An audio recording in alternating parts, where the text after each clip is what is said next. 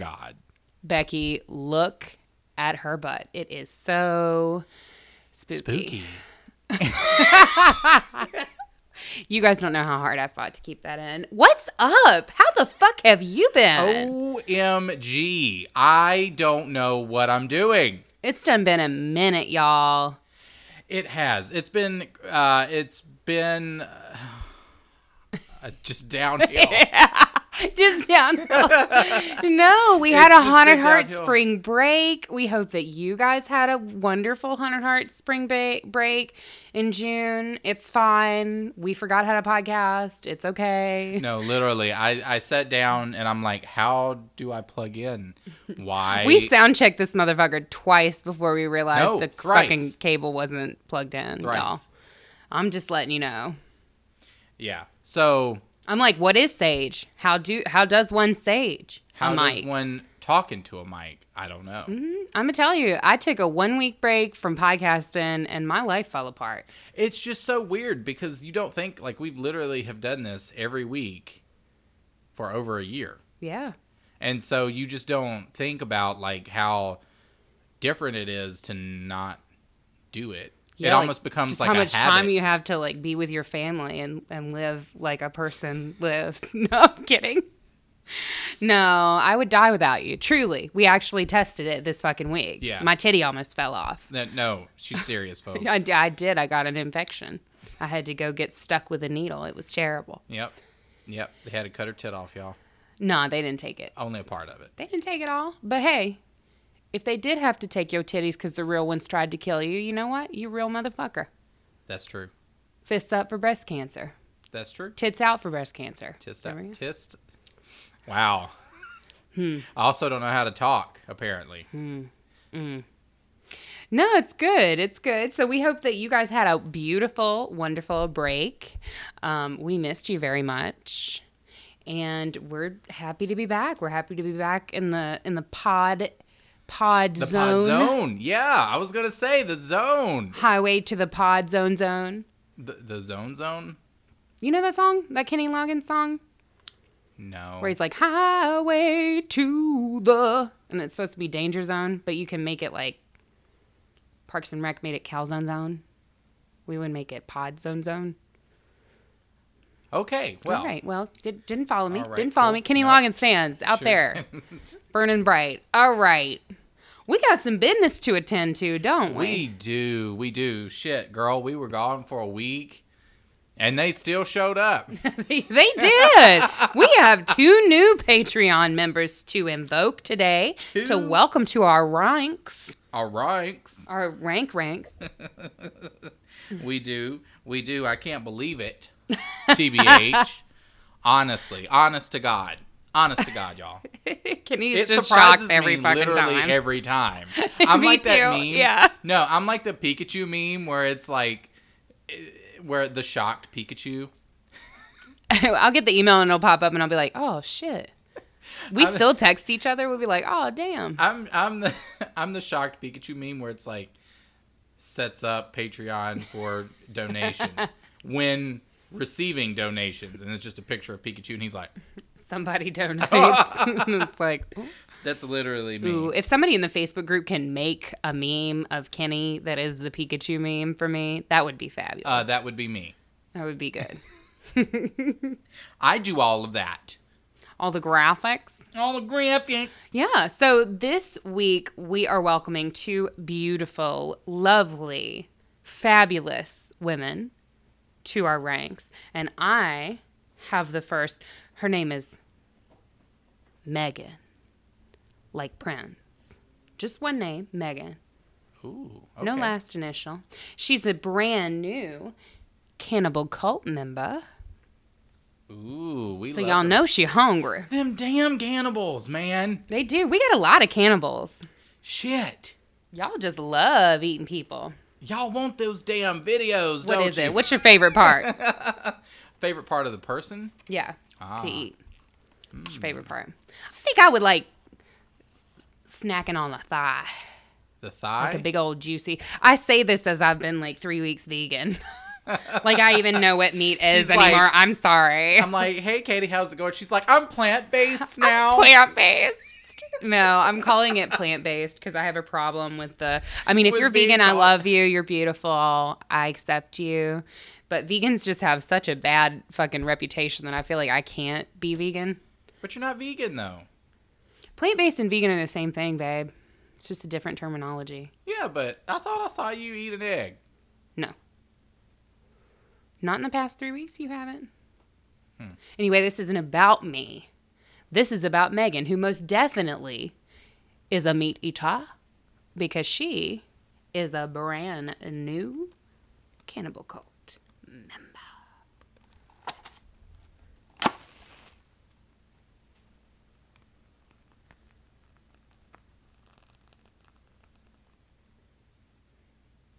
And our next invocation is for Morgan N., who is yet another goddamn Cannibal Cult member, y'all. Seriously, you have a fucking problem. They ain't vegan. And I love it. They eating all that meat.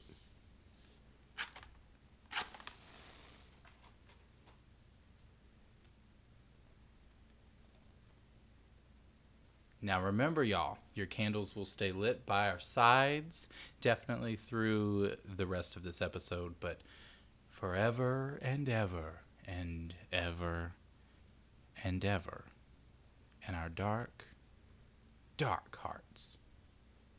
Welcome to the family. Welcome. Well, welcome. I'm hoping that Welcome. you're feeling powerful. Have a seat. Have a seat. Why don't you stay a minute? I'm excited. The candles are lit. The fire is roaring. We have our wine. We do. We have wine this episode. I'm ready to tell a fucking story. A story. Podcast listeners are like, and we are too, bitch. It's been fucking 15 minutes. It's like, only been 9. Okay, great. Time flies when you're having fun. Here's what we're going to do. We decided that we would throw it back to the beginning vibes of the podcast, back when Kenny and I would research independent. We still mostly do this, but we research independently. We don't talk about what we're researching, and what we're talking about is a total surprise to each other on air. Because usually we research stuff independently, but then before we record the episode, we kind of work out the logistics of how shit's gonna fit together. And this time, girl, we said, let's throw it back. Let's just do our own thing. Each of us will research a story that we can cover on the air, and we'll bring it to each other fresh and new, hot and fresh and ready like Little Caesars. Like a Little Caesars pizza, baby. Mm-hmm. And so that's how we come into you today. So I have a story, Kenny has a story, and it was just stuff that we thought would be interesting for you guys, for each other, and just kind of a free space episode, if you will. Mm-hmm. If you guys were on our Happy Rainbow Rave live on Facebook a couple weeks ago, where we played bingo. LGBTQ plus bingo, by the way. They weren't, but okay. Some of them were. Some of them were. Yes. So I have a story this week. This is a story that I've wanted to cover for a long time, but we never quite had a theme. A free space? Yeah, we never had a free space episode. And if you guys like this, let us know, because we can do, more of these if it works out. It could be a complete fucking train wreck, in which case Email Wouldn't us be at that much- thehauntedheartpodcast@gmail.com. I was going to say, in which case it wouldn't be that much different than what we normally fucking do. Yeah. That too. So you're kind of used to that. But I wanted to cover this case for a really, really, really long time because I think it's really fascinating, but I never really had a theme where it would quite fit. Say really again. I know. I know. Sometimes as we're podcasting, like a sentence will come out of me, and as it's coming out, I'm like, you dumb bitch. Would you call me? And we could go back and edit it, but no. Edit? Who does that? Not us. Technically, you do. Yeah. God damn it. Fuck! According to the nameplate that I bought you for Christmas. According to the nameplate that sits right in front of me all the time. Literally always. Every goddamn day. So, my story this week has a twist. It's got a lot of twists, actually. It's very interesting. I'm not talking about a victim today. I'm talking about 5. 5. Like the 5 guys. 5. Only they weren't all guys. Ah. And it's much sadder. Oh. Great. Just what I wanted. Just what I wanted. I am covering the case of the Sodder children, Sodder. So the case takes place in West Virginia in 1945. So yes, even though I'm talking about kids again. Wow. It takes place a really long time ago, which doesn't distract from the fact that they were children, human beings, life, whatever. Not whatever. I feel like that's really crass. You're really just hitting it, man. You know, it's who we are. No, but the case takes place in 1945, so there's a little bit of distance. I feel like when we're talking about something horrible that happened, you know, like when I covered the case of the girl in the box, or as I like to call her, as we like to call her, the girl who found her way outside the box. Outside the box, yes. That happened like so close to recent history that it's, you know, she's still alive today. She's still like dealing with issues that she has, you know, left over from that sort of situation. And so it's a lot harder to talk about recent murder cases and recent like, I guess, bad things that happened to people in recent true crime for me, because it's like those people are still around. Like, you know, Dennis Rader's daughter is like around. She has a book. She has like, she's a person. And so when we're talking about things like that, I feel like there's so much more, not that there's more relevance, but there's just a lot of, the wounds are fresher, I guess I should say. And it feels a lot closer. Whereas if we get a little distance, then it kind of almost puts it in a historical space for me, kind of. That makes sense. Yeah, I would agree with that. I think that's, you know, it just takes a certain level of talent in order to cover some recent cases that we, you know, struggle with sometimes. But, you know, I feel like we do a good job. Are you saying that my recent case coverage is shitty? Because I might have to agree with you. No. I'm Drink just wine. Take another sip of my wine here. No. So this case is super fascinating. Originally, we had talked about covering 2 random paranormal stories in this episode. Kenny and I had kind of kicked around that idea, and I was kind of looking at some paranormal stuff, and nothing was really jumping out at me. We both have kind of idea boxes, kind of like a list of things that we can pull from, and I just wasn't feeling particularly inspired. And so I kind of dug around,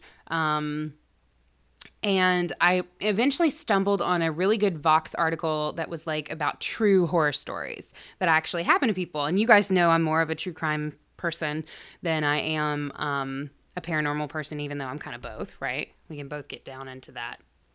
And that space. Weird shit. Yes. But this was kind of this story, the Sodder children case is kind of a blend of both. And so I was like, oh, this would be perfect. So it takes place in West Virginia, as I said, in 1945. On Christmas Eve night is when... You couldn't save this for our Christmas episode, bitch. No. Now, what are we going to do for Christmas? Another episode on Krampus. What we didn't cover the first time around. The Krampus, Twitter reviews. Part 2. Yeah. No.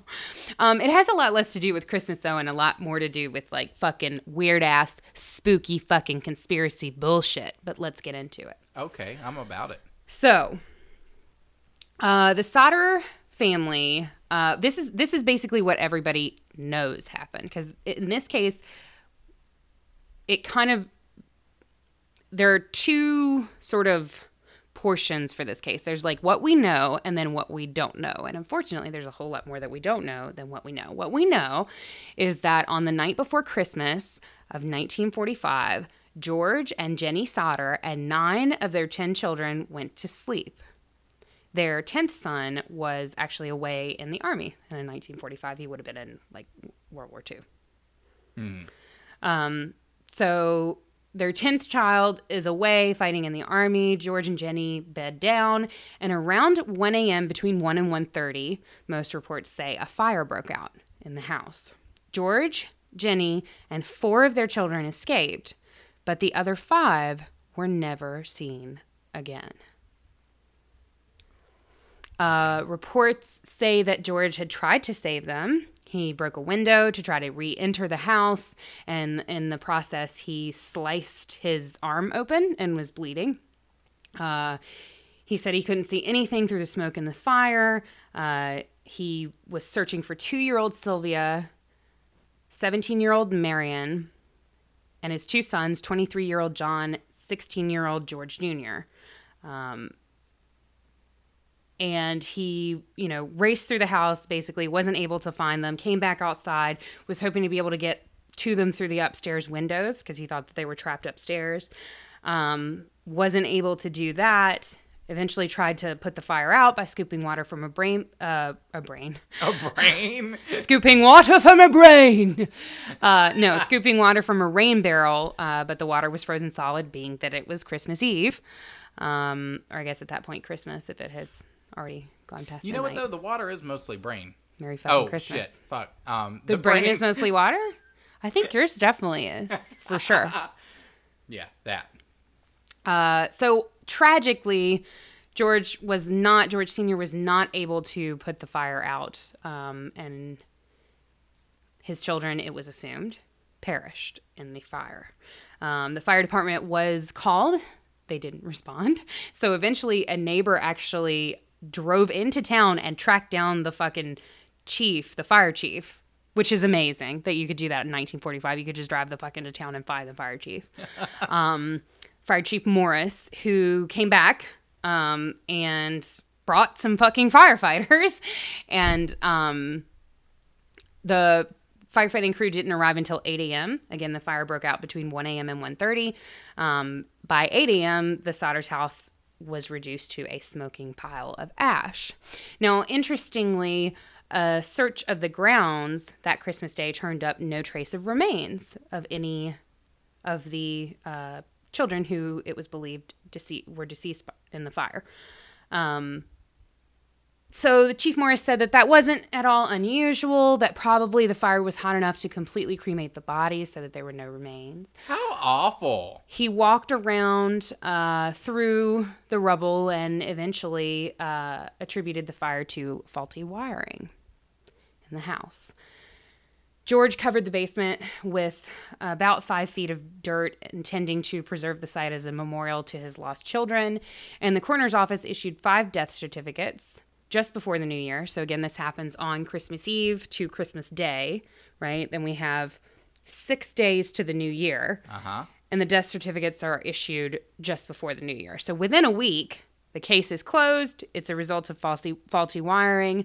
Death certificates are issued, and we're done, right? The death certificate stated that the children died. The cause of death was attributed to fire or suffocation.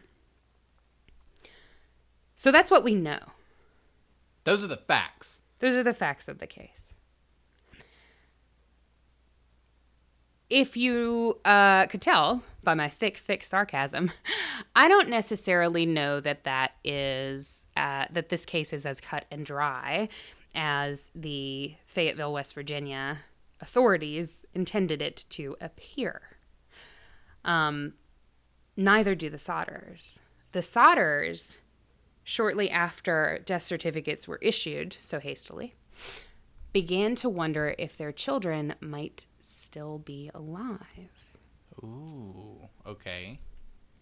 So, a little background on the family.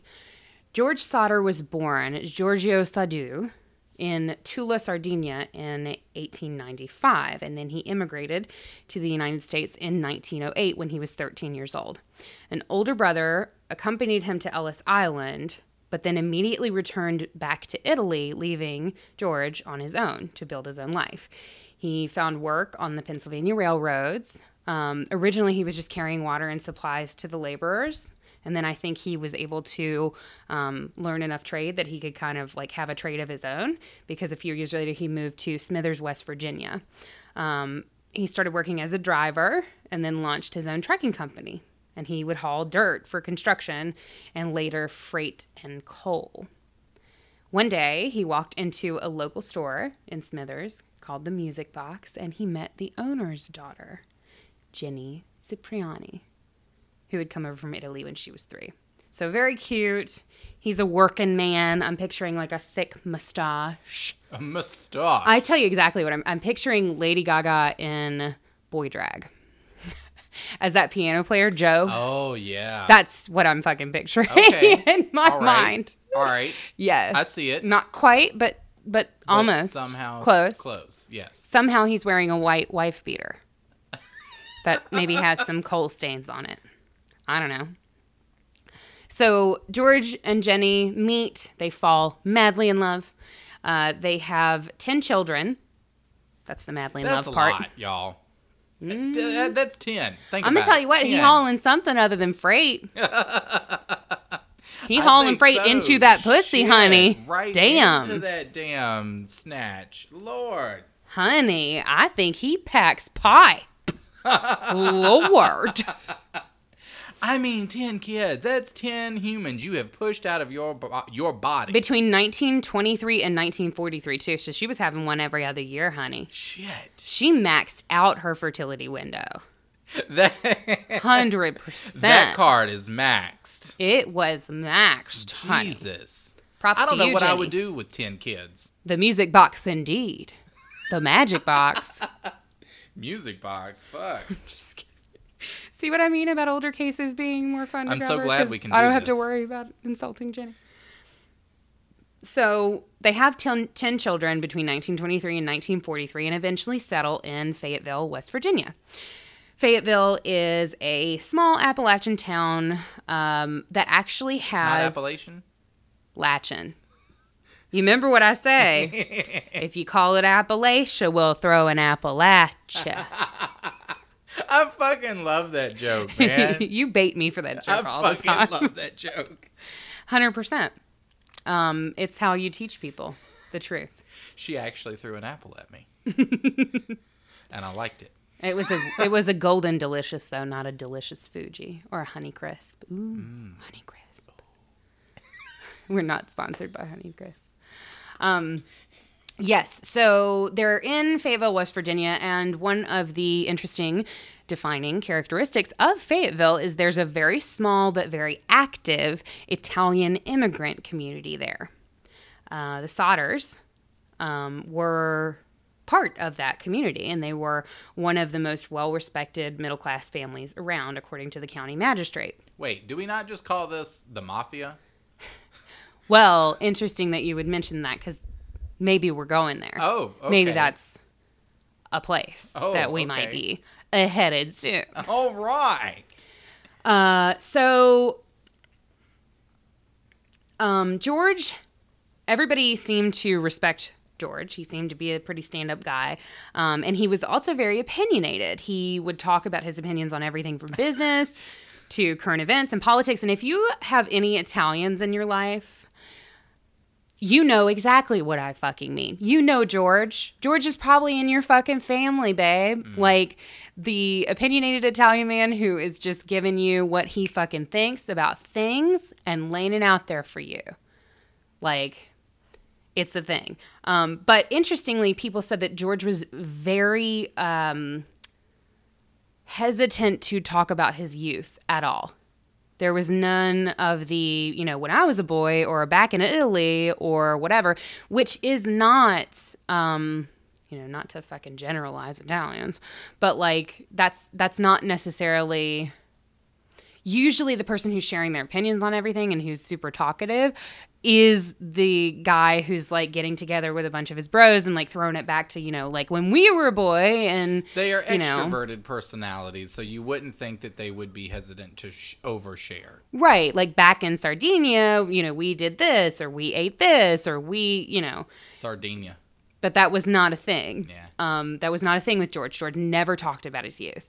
And he also never explained what had happened back in Italy to make him want to leave at age 13. Well, obviously, to come to America. The American for that fucking American dream. The obviously. American dream of hauling freight and packing that puss every day for 20 fucking years.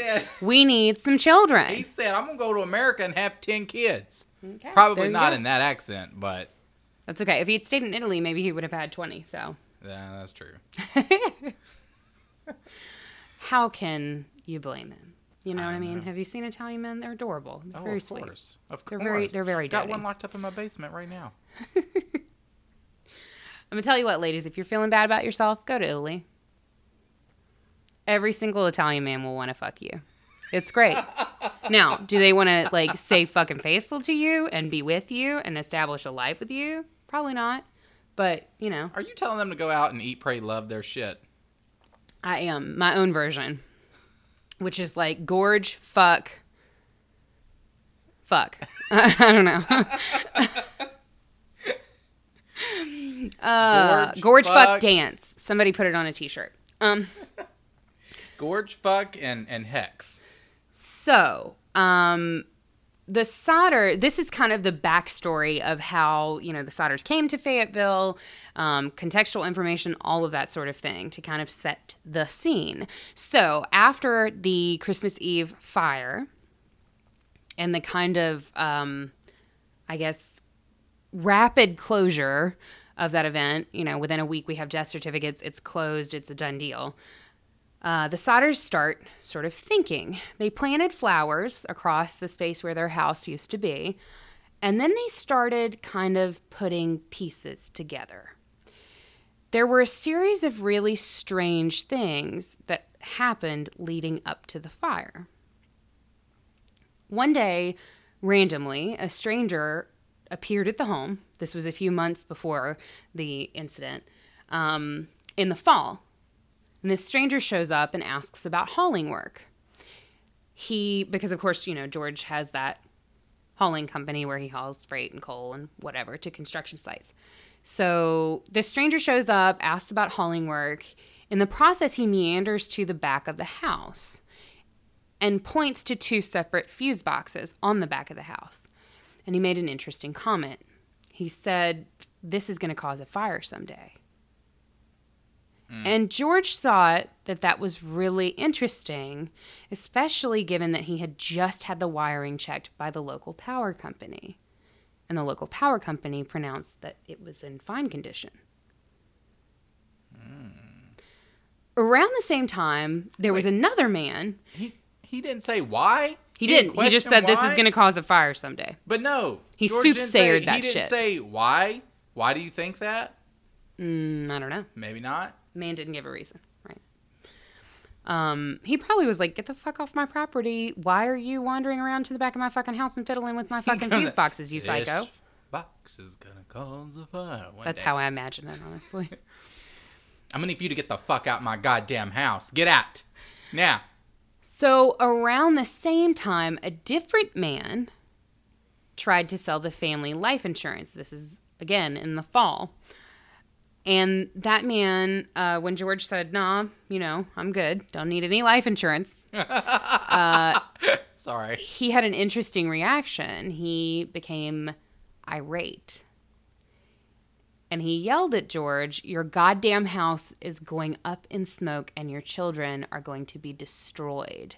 You're going to be paid for the dirty remarks you've been making about Mussolini," who at that time was Italy's dictator, right? Benito Mussolini. Piece of shit, fascist. I for a split second, I thought you were saying fascinator. No, no. A In piece fact. of shit fascinator. Fun fact, his nickname was El Duce. So how well did that work out for you, Musso? George was actually really, really outspoken. Remember, he was super opinionated about politics and all that kind of shit. He was really opinionated, and he was known for being super outspoken about his dislike for Benito Mussolini. And he occasionally would get in these heated arguments with other members of Fayetteville's Italian community. So to George, like, on the one hand, yes, an insurance man screaming at you that your goddamn house is gonna go up in smoke and your children are gonna be destroyed is frightening.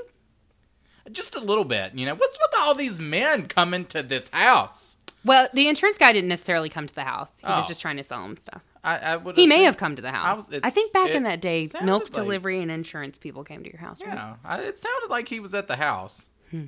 Why all these men coming in the house? That's why what I y'all wanna got know. all these men up in this house. That's what I want to know. Maybe not all them kids, but his. Let's not besmirch this family. Oh. How about? So, yeah. So while that was weird, that obviously somebody would snap and lose their fucking shit like that, it wasn't necessarily. It didn't stand out to George at the time as particularly odd because, he's Italian. Sometimes tempers run a little hot, and he did get in heated arguments with other, other members of the Italian community there in Fayetteville. So he just really didn't take it seriously. He kind of just let it go. And then there was a third man who was noticed by the elder Sauter sons just before Christmas. They noticed a man who was parked along U.S. Highway 21 who was intently watching the younger kids as they came home from school. So we have 3 different men, and it could, honestly, George had an interaction with the guy who came asking for work, right? And he also had an interaction with the insurance agent, but George didn't have any interaction with the guy who was parked along U.S. Highway 21. So that could have been one or the other of those guys, or it could have been a third guy. Who knows, Right. So very strange. Suspicious. Very suspicious. So it doesn't stop there, obviously. Around 12:30 a.m. on Christmas morning, after the kids had opened a few presents and everybody, this is Christmas Eve, Christmas morning, right before the fire. The kids, Jenny and George let them open a couple presents, and everybody had kind of gone to bed. A phone rang. Jenny rushed to answer the phone, thinking maybe it's an emergency. Their son is off in the army. It's 12:30 in the morning. What's going on? Why is the phone ringing? She picks up the phone, and an unfamiliar female voice asks for an unfamiliar name. And when Jenny didn't recognize the name, the voice on the end of the line laughed raucously, and she thought she could hear glasses clinking in the background. Jenny then said, "You have the wrong number," and hung up. Tiptoeing back to bed, she noticed that all of the downstairs lights were still on and the curtains were opened. And that's not the way that they left the downstairs when they went to bed. Oh, no, right? ma'am. She then noticed that the front door was unlocked. She saw one of her children, Marion, asleep on the sofa in the living room, and just assumed that the other kids were upstairs in bed and that maybe Marion had turned on the lights and opened the windows. She didn't really think. You know how it is when you wake up in the middle of the night. She's awakened from, a deep sleep at 12:30 in the morning by this phone call that was super weird, and I'm sure that she was kind of thinking about the phone call in her head. I know I would have been. Oh, totally. Like, you're thinking, who is that called? Like, what is that name? Is that somebody that I know? Have I ever heard that name before? Like, that was super fucking weird. Why are they calling me on Christmas? And so she kind of just walks through the house and cuts all the lights out and draws all the curtains again. She locks the front door and then returns to her room, goes back to bed. She had just started to doze off when she heard one sharp bang on the roof and then a rolling noise. And then she went to sleep. About an hour later, she was aroused once again from sleep, this time by heavy smoke that was curling into the room that she shared with George. And that's when she realized the house is on fire. And the scene plays out as I described it, at the beginning of the story with George, Jenny and George getting the kids that were downstairs out of the house and then being worried about the other kids that Jenny assumed were upstairs. And, George is fighting to try to get back into the house. He's not able to get back in. The house burns down. And then everybody, the fire marshal or the fire chief and the police inspector and the coroner all say, they died in the fire. And there's no remains because they were just cremated, right? That detail Jenny took issue with. She could not understand how 5 children could just, she, as well as fucking myself, obviously, could not understand how 5 children could perish in a fire and leave absolutely no bones, no flesh, no clothing, nothing. Nothing of these children was found. I mean, even all of them. Okay, maybe one, you know what I mean? But that literally happened to all of them? Right. You know what I'm saying? There were 5 different bodies. There were 5 different bodies, and you telling me that same thing happened to literally all of them at the same time? Yes. So, Jenny found fault with that. I do as well. And she even started doing her own experiment, right? We have Wikipedia, we have Google, I have all these fucking, cool ass shit. So I just Googled what temperature does bone melt at, right? And bone evaporates at around 1,500 degrees Celsius. But most house fires do not burn anywhere near that hot. Well, how did she figure that out? So Jenny didn't have as concrete answers because she didn't have Google, but she conducted her own private experiments, and she would save animal bones from things that she would cook, like chicken bones and beef bones and pork bones. She wasn't killing nobody. All right, cool. As far as we know. I thought we were going a direction. Taking a hard left? No. Jenny's a wonderful woman. Okay, cool. She did not become a serial killer as far as we know. But she would conduct her own experiments burning, chicken bones, beef bones, pork bones to see if the fire would consume them. And every single time she was left with a heap of charred bones.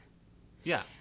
Another interesting point, if the fire did get hot enough to completely evaporate these children's bones, let's say it got to 1,500 degrees Celsius, then it couldn't be possible that remnants of various household appliances were found in the burned out basement of the Sodder home. And those appliances were still identifiable. Yeah, it was charred, appliances. I don't know if it was a refrigerator or what sort of things, but there were appliances that still looked like appliances. Because if my fucking children had been decimated beyond anything, right, then why are there still other things that are not? Right. So Jenny found fault with that. She consulted an employee at a crematorium who informed her that bones remain after bodies are burned for 2 hours at 2,000 degrees Fahrenheit. So it would be very hard for the children's bodies to be completely decimated, considering that their home was destroyed in 45 minutes. Yeah. Yeah. So things are starting not to check out, right? Yeah. It continues. A telephone repairman told George and Jenny Sodder that their telephone lines appeared to have been cut, not burned. They realized that if the fire had been electrical, right, the result of faulty wiring, as the official report stated, the power would have been dead. So how would the lights have been on downstairs, as Jenny reported at 12:30? If the wiring was faulty. Yeah.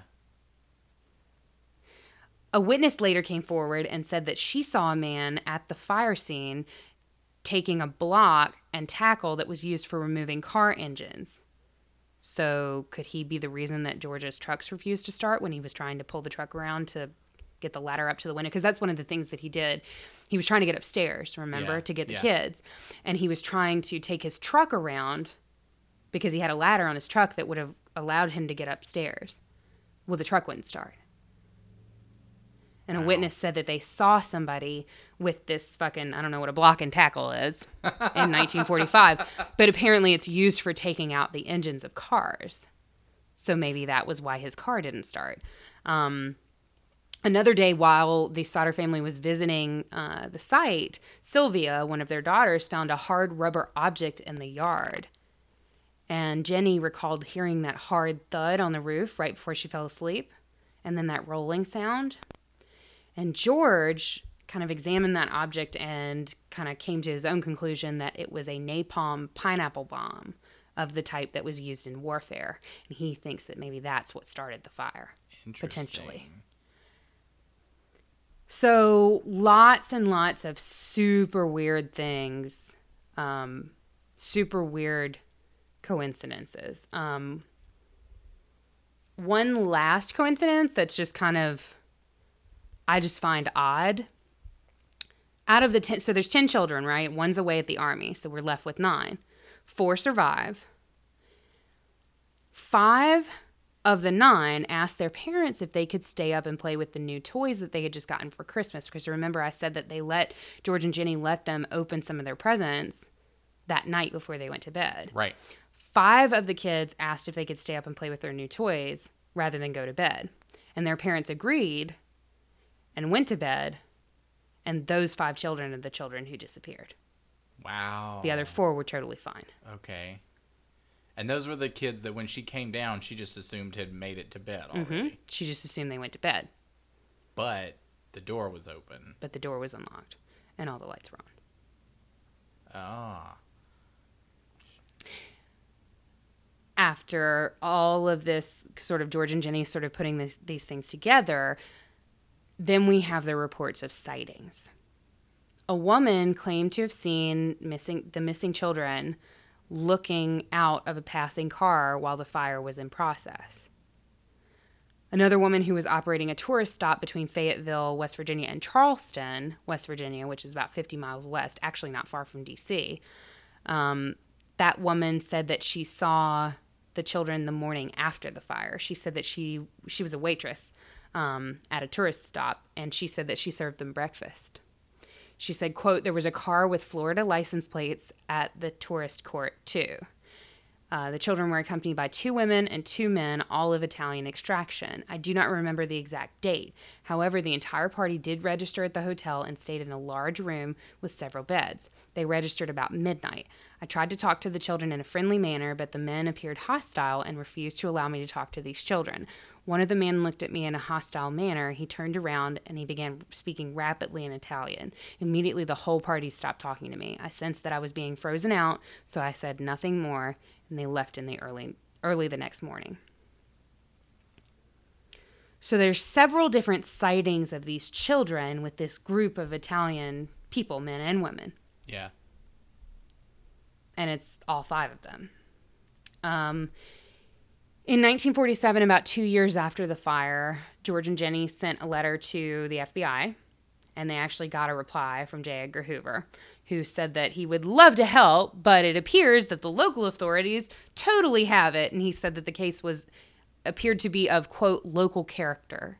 Wait, what? And that it, quote, did not come with the investigative jurisdiction of this bureau. Of local character? Yes. Hoover basically said that they would help the Sauter family out if they got permission from local authorities, but the Fayetteville Police and Fire Departments declined the offer of FBI investigation. I can kind of appreciate that shade a little bit. I feel like that's what we would say, like, back home when we're like, oh, she's from Pelham. You know? She's from here. She's from there. She's from local. But it's of local character. Yeah. She's of local character. She's of local character. I feel like that's... is that a way of calling somebody homely? I think it is.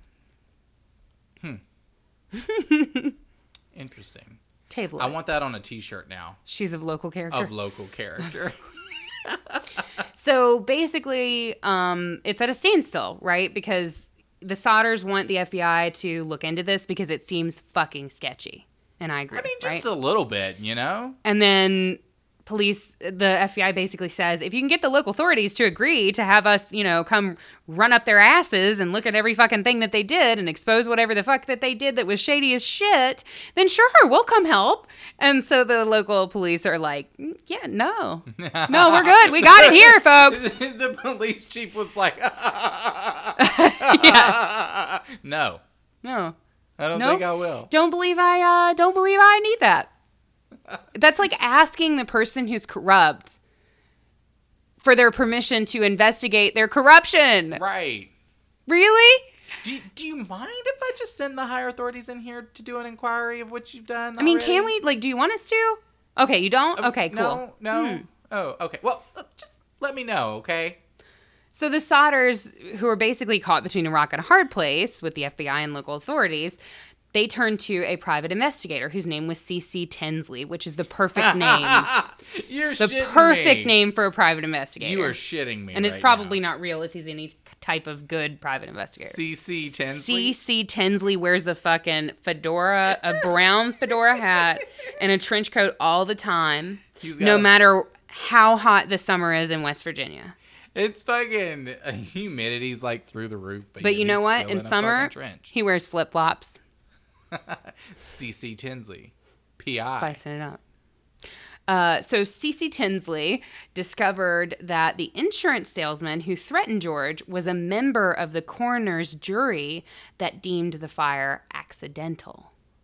Coroner's jury? Yes. So the fire was deemed accidental, remember, as a result of like faulty wiring or whatever by, I think it was some official decision that was officially like from the coroner's office. It was all kind of wrapped up together, right? And then the coroner issued the death certificates for the kids that said that they died as a result of like fire or suffocation. Okay. So that insurance salesman who lost his fucking mind and screamed at George that day was actually on the coroner's jury that ruled that the fire was accidental. And he also, Tinsley also heard a very interesting story from a minister there in Fayetteville about Fire Chief Morris. Although Fire Chief Morris claimed that no remains were found, he supposedly confided to this minister that he had discovered a heart in the ashes that he had hid inside a dynamite box and buried at the scene. So Tinsley basically pushed Morris, that kind of dead-ended. Tinsley pushed Morris to show him the spot, and together they dug up the box, and they took it straight to a local funeral director who kind of poked and prodded the heart, so to speak, and they basically concluded that it was a beef liver, not a heart. A beef liver? Yes. What? Yes. But interestingly, it was untouched by the fire. Weird. Yes. So if bone is evaporating in this fucking fire, But I would this think that a fucking beef liver is would not make fucking... it. So that either means that the beef liver was in the fire and the fire was not hot enough to evaporate bone, or the beef liver was left there after the fact in some weird sort of ceremonial bullshit. I don't understand, but okay. Yeah. So, over the next few years, the tips sort of continued to trickle in. George saw a newspaper photo of some school kids in New York, in New York, and he was convinced that one of them was his daughter, Betty. He actually drove to Manhattan in search of that child, but the child's parents refused to speak to him. In August of 1949, the Sodders basically did like a reinvestigation of the fire scene, and they brought in a DC pathologist whose name was Oscar B. Hunter. They did a complete excavation of the site, and they uncovered several small objects, some damaged coins, a partly burned dictionary, and a couple shards of vertebrae. Hunter sent those bones into the Smithsonian Institution, again in DC, which basically they issued a report. I won't bore you with the details, but they issued a report saying that those bones were probably from an individual who was about 16 or 17 years old. Or that they could also be from a 14-year-old. So it was kind of, basically they said it was probably a boy somewhere between 14 and a half years old, or 14 and a half years old and like 17. Okay. So they knew that it was a boy? Yes, but the bones didn't show any evidence that they had been exposed to fire. They said, and the report itself quoted, "It is very strange that no other bones were found in the allegedly careful excavation of the basement of the house," end quote. They noted that the house reportedly only burned for about a half hour or so. Again, other reports say 45 minutes. And And the Smithsonian Institute specialist said that, quote, one would expect to find the full skeletons of the 5 children rather than only 4 vertebrae. Basically, the report concluded that those bones were most likely in the supply of dirt that George had used to fill the basement to create the memorial for his children, which is still fucking creepy that there's human bones and fill dirt, but not impossible, I guess. I mean, it's a little bit weird. Very sketchy. Some fucking other serial killers, like, really super fucking nervous. Very, very sketchy. So, the Smithsonian report obviously is very, kind of raising red flags. Finally, we're getting red flags that are being raised, which is like, why don't we have the fucking skeletons of these children? Where did the bones go? After that report came out, that basically prompted the governor of West Virginia and the state police superintendent, Okie L. Patterson was the governor's name, Okie. Okay. And the state police superintendent was W.E. Burchett. They basically told the Sodders that their search was, quote, hopeless, and they declared the case completely closed. So again, we have West Virginia officials who are very much fucking shutting this shit down. George and Jenny did not give up, though, and they put up a billboard along Route 16 and passed out flyers that offered a $5,000 reward for any information leading to the recovery of their children, and then they later increased that to $10,000. They received a letter from a woman in St. Louis saying that their oldest girl, Martha, was in a convent there. They got another tip from Texas that said it was a patron in a bar who overheard a really weird conversation about a long ago Christmas Eve fire in West Virginia. Somebody in Florida claimed that the children were staying with a distant relative of Jenny's. George traveled around after every lead that they got. He always went to check it out and always came home with no answers. In 1968, remember the crime took place in 45. In 68, over 20 years after the fire, Jenny went to get the mail and found an envelope addressed only to her. It was postmarked in Kentucky, but it had no return address. Inside was the photo of a man in his mid-20s. On its flip side, there was a cryptic note. You know I love a cryptic note, girl. Mm-hmm. And it read, quote, Louis Sodder, I love Brother Frankie, a Lil Boys, A90132 or 35, end quote. And they looked at this picture, and you can find the picture online, and you can compare it to the picture of Louis Sodder, who was 9 at the time of the fire. And it does look a lot like him. There's obvious similarities. Both of them have dark curly hair. Both of them have dark brown eyes. The nose is exactly the same. The eyebrow, particularly the left eyebrow, a lot's been made of that, of like how that brow kind of cocks up a little bit. They hired another private detective, sent that guy to Kentucky, never heard from him again. Just totally disappeared. And nothing ever came from the photo. The Sodders wanted to look into it further, but they worried that if they published the letter or the name of the town on that postmark, that something could happen to their son. So instead, they just amended the billboard to include that image of Louis. In an interview late in life in 1968, George said, "Time is running out for us, but we only want to know if they did die in the fire. We want to be convinced. Otherwise, we want to know what happened to them." And he died 1 year later, still hoping for a break in the case. Jenny, it's kind of sad. After George's death, she built a fence around her property and then just started adding rooms to her home. She just added rooms and rooms and rooms, basically building out between her and the outside. She wore black ever since the fire. She never left. She went into mourning the day after the fire and never came out of mourning. She died in 1989, so almost 20 years after George. After her death, the billboard finally came down. The billboard stood for decades. Yeah. Billboard came down in 1989, and her children and grandchildren basically continued the investigation and kept trying to come up with theories of their own. The local mafia somebody, you mentioned the mafia earlier. Somebody suggested that the local mafia had maybe tried to recruit George and that he had declined, or that they had tried to extort money from him and he refused. Others thought that the kids might have been kidnapped by somebody that they knew, somebody who burst into that unlocked front door, told them about the fire, and offered to take them someplace safe. Others said that maybe they didn't survive the fire. Maybe they didn't survive that night. And others still think that they did somehow survive, however they did, and that maybe it really was Lewis in that photograph, but that they weren't able to contact their parents only because they wanted to, the kids weren't able to contact the parents only because they wanted to protect them. We still don't have any answers in the Sodder case, and you guys know how I hate a cold case. We still don't have any answers. The youngest and last surviving Sodder child, Sylvia, was 69 at the time of the reports that I was reading. There's one really good Smithsonian article on this case. If you're interested in it, dig into it.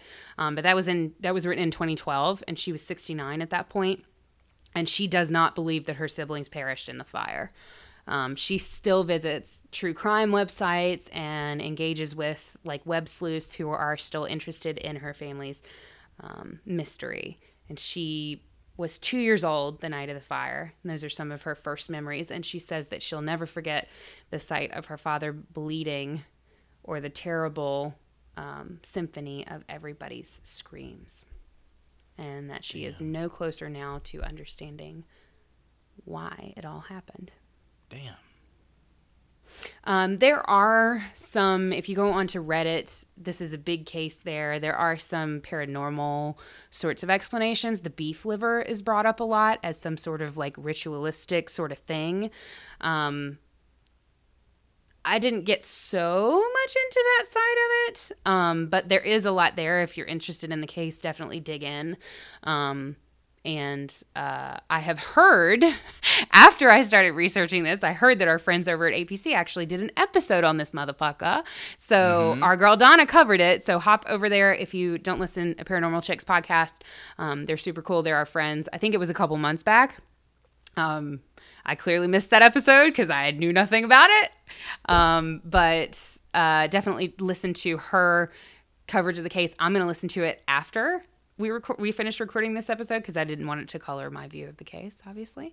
But I know that she is super into the paranormal sort of aspect, so I'm excited to hear what her theories might be as to what happened to the Sodder children. Mm-hmm. So that's a creepy one. Yeah, I would say just a little bit. That one bothers me. It's like, how did 5 children just blink out of existence? That's insane. Yeah, no, I don't know about that one. That there's a lot of weird things. There's lots of that's some unsolved mystery shit. Mm-hmm. You know what I mean? Mm-hmm. It gives me that at the same time that I feel like I was talking about how it's harder to cover more recent cases because you feel like the wounds are still there and the people who are involved are, still alive and still dealing with their trauma and what have you. This one is kind of hard in a different way, even though it happened a long time ago and a lot of the people who were involved with it are now maybe deceased, maybe not. But it's hard in a different way because there's so many things that could have happened. Was it a mafia sort of thing? Was it connected to Mussolini supporters? Was it something paranormal? Was it something involving some kind of weird ass Italian? I'm going to need an edit there. I burped directly into the mic. Was it something involving some kind of weird ass Italian, ancient fucking witchcraft, involving beef livers? Let me know. I don't know of any rituals involving beef livers, but I am, a recent vegan, so I don't believe in beef livers. I don't believe in livers. No, you should. Liver is delicious. It's true. I do like fried chicken livers from Cracker Barrel. Yes, you do. Mm-hmm. And I do too. Mm-hmm. So I want to hear your theories. If you're familiar with this case, tweet us, email us at thehauntedheartpodcast@gmail.com. Get up on our Facebook group and chat at us about it. And basically let us know. I want to hear what your theories are if you're familiar with the case. So that's my story. I told you I was going to tell you a story. God damn. It was a long ass story. Shit. Didn't you just miss me blathering on and on last week when we didn't do this? They thought they did. The week with no podcast? No, they thought they did. And then when you started, they're like, Oh, I remember this. God. Oh, shit. I forgot. This is how this podcast goes. Damn. I Shit. forgot she never fucking Good in stopped. theory. Yeah. I do have to acknowledge before we move away from that story that my main source was a Smithsonian article written by Karen Abbott in 2012 called "The Children Who Went Up in Smoke." Thanks so much, Karen. I appreciate you, girl. Thanks, Karen. Appreciate your research abilities, Smithsonian. Also, the article that inspired that story was by Emily Todd Vanderwerf. That's actually her name. Who is a fabulous human being. And there's an article written by her on Vox.com called 9 Real-Life Horror Stories of People Who Disappeared and Were Never Found. So if that wet your whistle and you want to hear more stories that will fucking depress the shit out of you, of people who just blinked out of existence, so that you can have something to talk to your therapist about this week, then you can find that article on Vox. Yeah. Thank you for that. So what do you have? I feel like that was a commercial for Vox. So what do you have for us this week, my darling? Well, I have this glass of wine that I haven't touched, and I'm ready to hear a story. Well, I've told one. So you talked a lot. I did. So I'm going to go. I had two options. Because sometimes with us, you never know. Because we're likely to bring the same fucking thing to the 100%. You always got to have a backup plan here at the Haunted Heart. I'm going to tell you what. We can flip it up. Yeah. So you Switch you never know. Never. Not once. So I'm going to go with Never. Not once.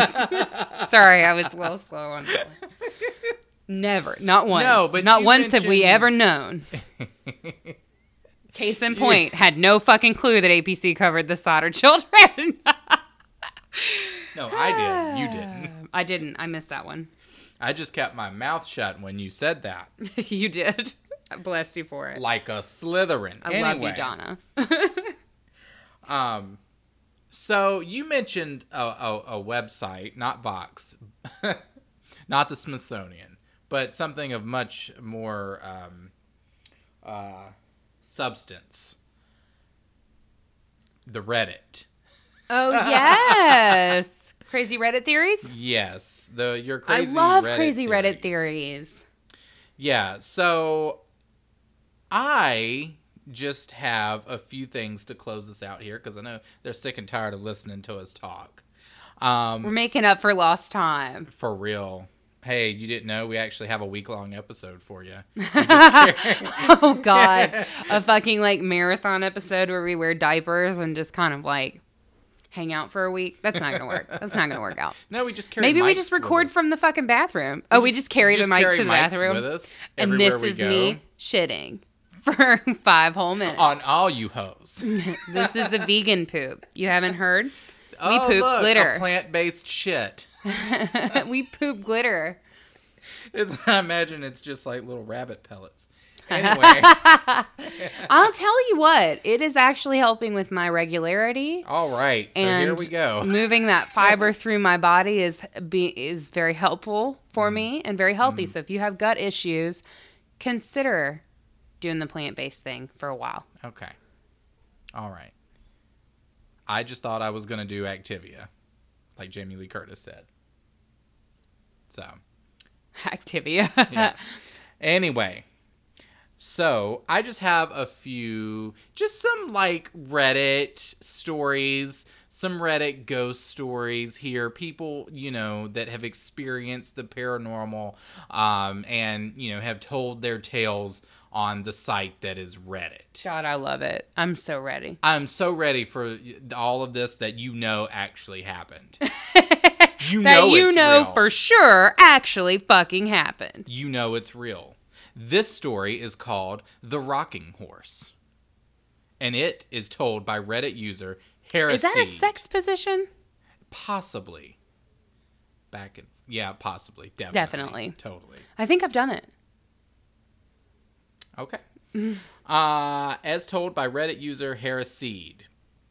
One night, when I was maybe 10 or 12, I had trouble falling asleep. Turns out it was depression. No. Now I take pills for it. As told by Reddit user Kenny. My bedroom was the entire top floor of our house, with my bed and such being on the left side, and storage closets and a play area on the right. I was lying in bed when I heard a noise from the other side of the room and saw a rocking horse begin to rock. Like, I'm just confused because he just saw a rocking horse, not like my rocking horse? It's like, was it a random rocking horse? like was it a rocking horse that he had there in his fucking room by his bed, which is weird. Right. That started rocking, or did it appear and then also begin rocking? I see what you're saying. Yeah. Or was it just rocking in general? Be more specific. Fucking rock Reddit. And roll. Who knows? Just rocking. Started rocking. I imagine it's just a rocking horse, but it's actually just like fucking Gene Simmons on it riding. Now that would be scary, actually. That actually is terrifying. Side note, my mother actually used to have the Kiss dolls. I don't know if I've ever mentioned this on here. They were these rather large dolls, and it was them in their full makeup and get up.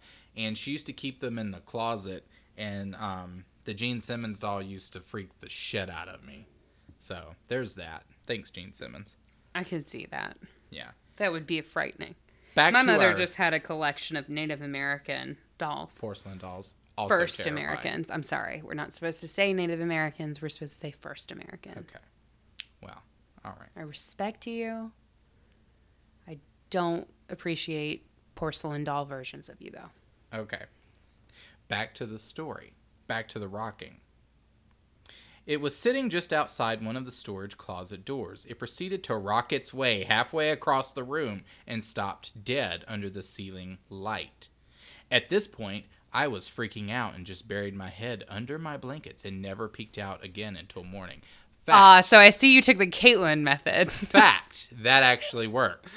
I see you took the Caitlyn method here. When I woke up, the rocking horse was still in the middle of my room. Furthermore, I got a stern reprimand from my parents for being up out of bed playing with my toys well past bedtime. Their bedroom was directly below the storage closet. I'm sorry, how old is this fucking Reddit user? Or is this a story in the past? When he was 10 or 12. Got it. Okay. Got it. I'm like, I'm sorry. Just goes to show how much you listen to me. I got a stern reprimand from my parents. He says their bedroom was directly below the storage closet / play area and had heard creaking, shuffling across the room. Dun, dun, dun. And that's the end of that. The next story I have is titled Shh, as told by Reddit user Fuzzy Bandits. That's half the fun of Reddit stories, is the fucking username. It's true. The usernames are really good. I'm just here for the usernames, man. Fuzzy Bandits. What would your Reddit username be? Fuzzy Bandits. Is my story actually? Fuzzy Bandits. Trash Talent 001. Trash Talent 01. And mine would be Trash Talent 002. Yep. When I was a teenager, I used to babysit my cousin Alyssa. She was little, maybe almost 2, maybe a little older. Okay. Maybe I just didn't know who the fuck she was. Okay, cool. Old enough to say sentences. She's definitely getting her fucking birthday present on time. I just old enough to say sentences. She's definitely not getting one of those birthday cards where they cross out the age, where they're like, oh, happy 11th birthday, but they cross out the 11 and then change it to whatever year is correct. Like the relatives who want to send your card, but they don't know you. Birthday card. Mm-hmm. I'm giving her a bath before bed when she looks out into the hallway and gets a terrified look on her face. Fuck that. Fuck children for that. Fuck that. Hate that. Children and cats. Those motherfuckers will always do that look behind you bullshit. Fuck them for that. Uh-huh. Well, apparently she starts crying. Her. At this moment, my aunt's Pomeranian starts going nuts as well. I mean, probably because it's a fucking Pomeranian. Yeah, it's true. It's a Pomeranian. Unreliable. It's going nuts. You got a Pomeranian and a questionably 2 to 3 year old child. 2, 3, 4, 5, 6-year-old child. 18. You bathe in it. It's fine. No, your Pomeranian's going nuts because it's a fucking Pomeranian, okay? It probably looked at its fucking self and decided it was fucking insane. You realized it was alive and then had a fit. It took a breath of air. I can relate. Yeah. And apparently it was barking and growling into the hallway. The atmosphere in the room became uncomfortable, and I started getting scared. I took her downstairs from the 3rd floor in the townhouse to try and calm her down. I asked her what was wrong, and she said something along the lines of, "The man with the black eyes was there." When I continued to pry, she looked up at the 2nd floor stairs, her eyes getting big, and looks at me, bringing her finger up to her mouth, and said, "Shh," while shaking her head no. My next I would be like, ask him what Or fucking not. bills he pays in this house to just be fucking standing around up in here. I'm going to need you to pay a bill, sir, if you trying to be up in here. How about you go the Pay fuck a on bill. somewhere? I'm washing this child. How about you help me out with that? How about you pick a chore? Do you hear about that person who broke into somebody's house so that they could wash dishes? Shit. Where are they They at? like broke into the house and cleaned it. Where are they at? Where are they I don't at? know. It was amazing. I mean, don't break into my fucking house. But also wash a dish if you're here. Yeah, for real. The next story that I have is called Family Reunion, as told by Reddit user Big Chala. Big Chala. I love it. One day, when my daughter was 2, we were having a typical terrible twos moment. She was throwing a bit of a tantrum for about 5 to 10 minutes, and we couldn't get her under control. At some point, sounds like me with Katie, trying to get her to Every record recording a session. fucking episode. she's having a podcast moment, you know. Just fucking tape her down. She's in the pod zone. At some point, she rather suddenly stopped and started staring at the wall. Here are these fucking kids again and Fuck 'em. staring at I'm shit. gonna tell you what. Fuck them. Mm-mm. She then started lightly giggling. It was weird. One second she is crying and screaming, and the next she is smiling and happy. Also because she's a fucking 2-year-old child. It's true. And that's what they do. They're horrible. Don't have them. I don't recommend them. Then she starts saying, "Funny lady," over and over. We asked her who she saw, and she pointed to the wall and again said, "The funny lady." She's pointing to Katie. Hey. Katie is a ghost, and she's sitting there, and she's like, "Hey." That actually would be terrifying. It would. It truly would be. When we asked her to describe who she saw, she described my deceased grandmother. I mean, exactly described her. She had never met her, and I don't think had ever even seen a picture. Not that a 2-year-old could remember a picture. I am not much... How was she describing her? How was a 2-year-old describing her? I don't understand. I guess I guess it's a 2-year-old with a hell of a vocabulary. Maybe. I am not much of a believer in the paranormal, but I know for sure that my daughter got a chance to meet my mom, and that makes me happy. Oh, that one's kind of sweet. I like that one. When I told the story to my parents... Wait, what? Deceased grandmother. Yeah. Oh, It's fine. To meet my mom? Okay. They didn't seem as shocked as I was. When I tried to get a response from them, they looked at me and said, "I guess you don't remember that you met your deceased grandfather when you were 3. The same thing happened to you 30 years ago." Oh, that's actually really sweet, though. I like that one. That was a good story. I like that one. That was a good story. That one's really good. I like it. Yeah. But that's all that I have I'm today. into that. I'm into that. That's very sweet. So the I ones just we wanted to- love are all around us. Yeah. I just wanted to close this out with just something simple, you know. I might come at you next week with my own meaty story. Meaty. Meaty. You know I love... Meaty. Yeah, see, you got the plant-based episode this week. Next week, you might get the fucking ribeye, bitch. With the fucking steak sauce. With that A1. Uh-huh. Kenny loves his A1. I do. All right. Well, Wait, I you're guess. my A1. Oh, thanks, babe. A1 says day one. Aha! Wait. All right. I guess that means it's time to close it on out. So follow us on Twitter at The Haunted Heart, on Instagram at The Haunted Heart Podcast. You can also find us on Facebook at The Haunted Heart Podcast. Please like our Facebook page and also consider joining our Facebook group. It's a cool gang of cool kids who talk about cool shit. And check us out. If you have any feedback on our stories today or just want to share shit with us, you can always email us at thehauntedheartpodcast@gmail.com. If you want to get your very own invocation on an episode of the show, just like Megan and Morgan from today's episode, you can find us at www.patreon.com/thehauntedheart. And you can sign up there and see all of our cool tiers and all the benefits and shit. And join us. Join us on Patreon. Yes. And we also are going to be attending the True Crime Podcast Festival in downtown Chicago at the Marriott on the Magnificent Mile. Yes, we will be there. The APC podcast will be there. The podcast that we mentioned today, we're kind of going to do like a joint meetup type thing. So if you listen to us, if you listen to them, if you listen to both of us and you want to hang the fuck out, then that's exactly what the fuck we're going to do.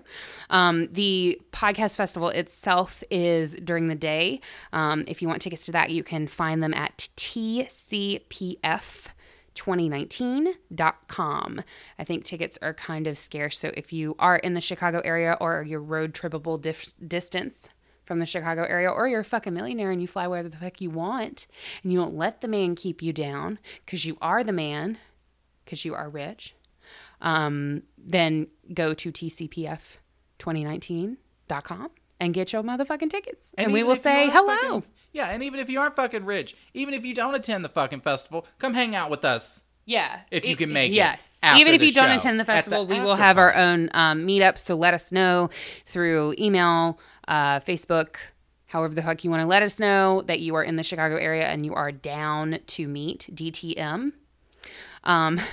Then we will let you know where we're going to head to. I think we're just going to head to a local bar. So yeah, if you got good bar recommendations, you'll want to hang know. out with us. All right. Okay. God. I think that's it. We did it. We made it through our first episode back. We did. You did? All right, friends. Well, I don't know if I can do this. I gotta. Until we meet again, you've got to stay spooky.